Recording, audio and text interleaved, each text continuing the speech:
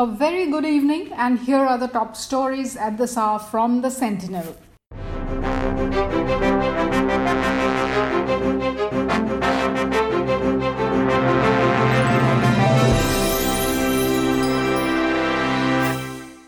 A day after its letter stirred a controversy regarding a 6-week deadline for an indigenous corona vaccine, Indian Council of Medical Research, or ICMR, said that the safety and interest of Indians is the Council's topmost priority.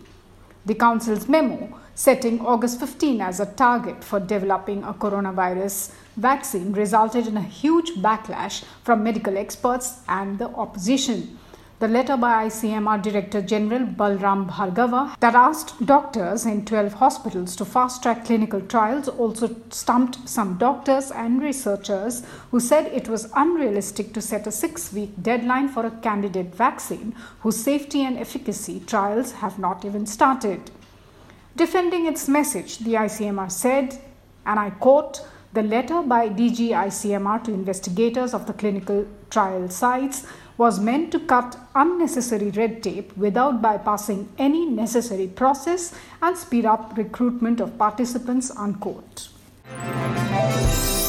Kanpur District Administration on Saturday used bulldozers to demolish a house belonging to Vikas Dubey, the main accused in the cold-blooded murder of 8 Uttar Pradesh cops on Friday. Dubey is a notorious criminal mastermind charged in 60 criminal cases. The demolition was done in the presence of Uttar Pradesh police officers.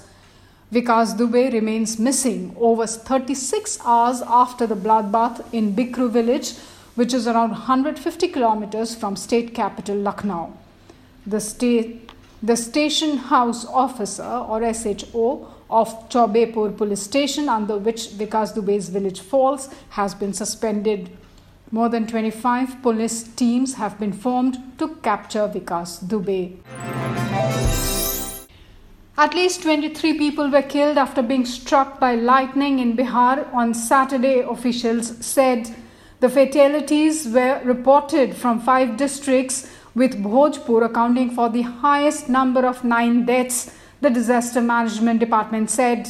The other districts affected by the lightning are Saran, Kaimur, Patna and Buxar. The incident came a day after 8 people were killed in lightning strikes in 5 districts of Bihar. Chief Minister Nitish Kumar had announced a compensation of 4 lakh rupees to the families of each victim, an official release said. The Chief Minister also appealed to the people to remain alert and stay indoors as far as possible during the bad weather. More than 100 people have died due to lightning strikes in Bihar in the last 1 week.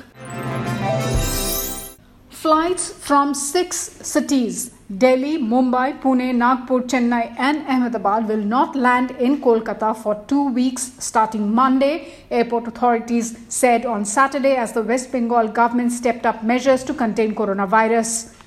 The Civil Aviation Ministry agreed to suspend the flights following a request from the West Bengal government on June 30th. The Bengal government had written to the Secretary of the Civil Aviation Ministry to also stop flights from Indore and Surat. It wanted flights to 2 other airports in the state, Andal and Bagdogra, paused as well. And now some news from the northeastern states.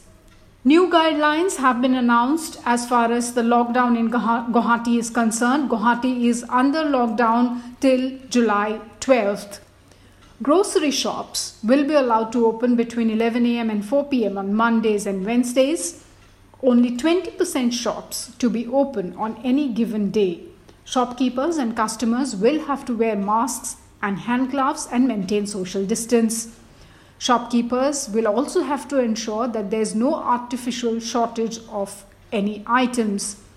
Wholesalers will have to sell to the retailers on Sundays and Tuesdays between 3 and 6 p.m. Doorstep fruits and vegetable sale have been allowed between 8 a.m. and 2 p.m. on Monday and Wednesday. Wholesale distribution of medicines and medical equipment has been allowed between 10 a.m. and 3 p.m. on Monday and Wednesday. Veterinary clinics to operate on all days between 10 a.m. and 4 p.m. Feed shops will be open on Monday and Wednesday.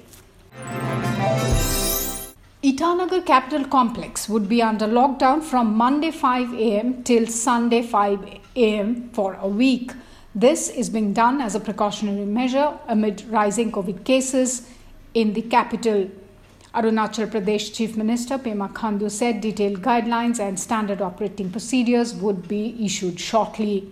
The state has a total of 252 positive cases, out of which 176 are active and 75 people have been discharged.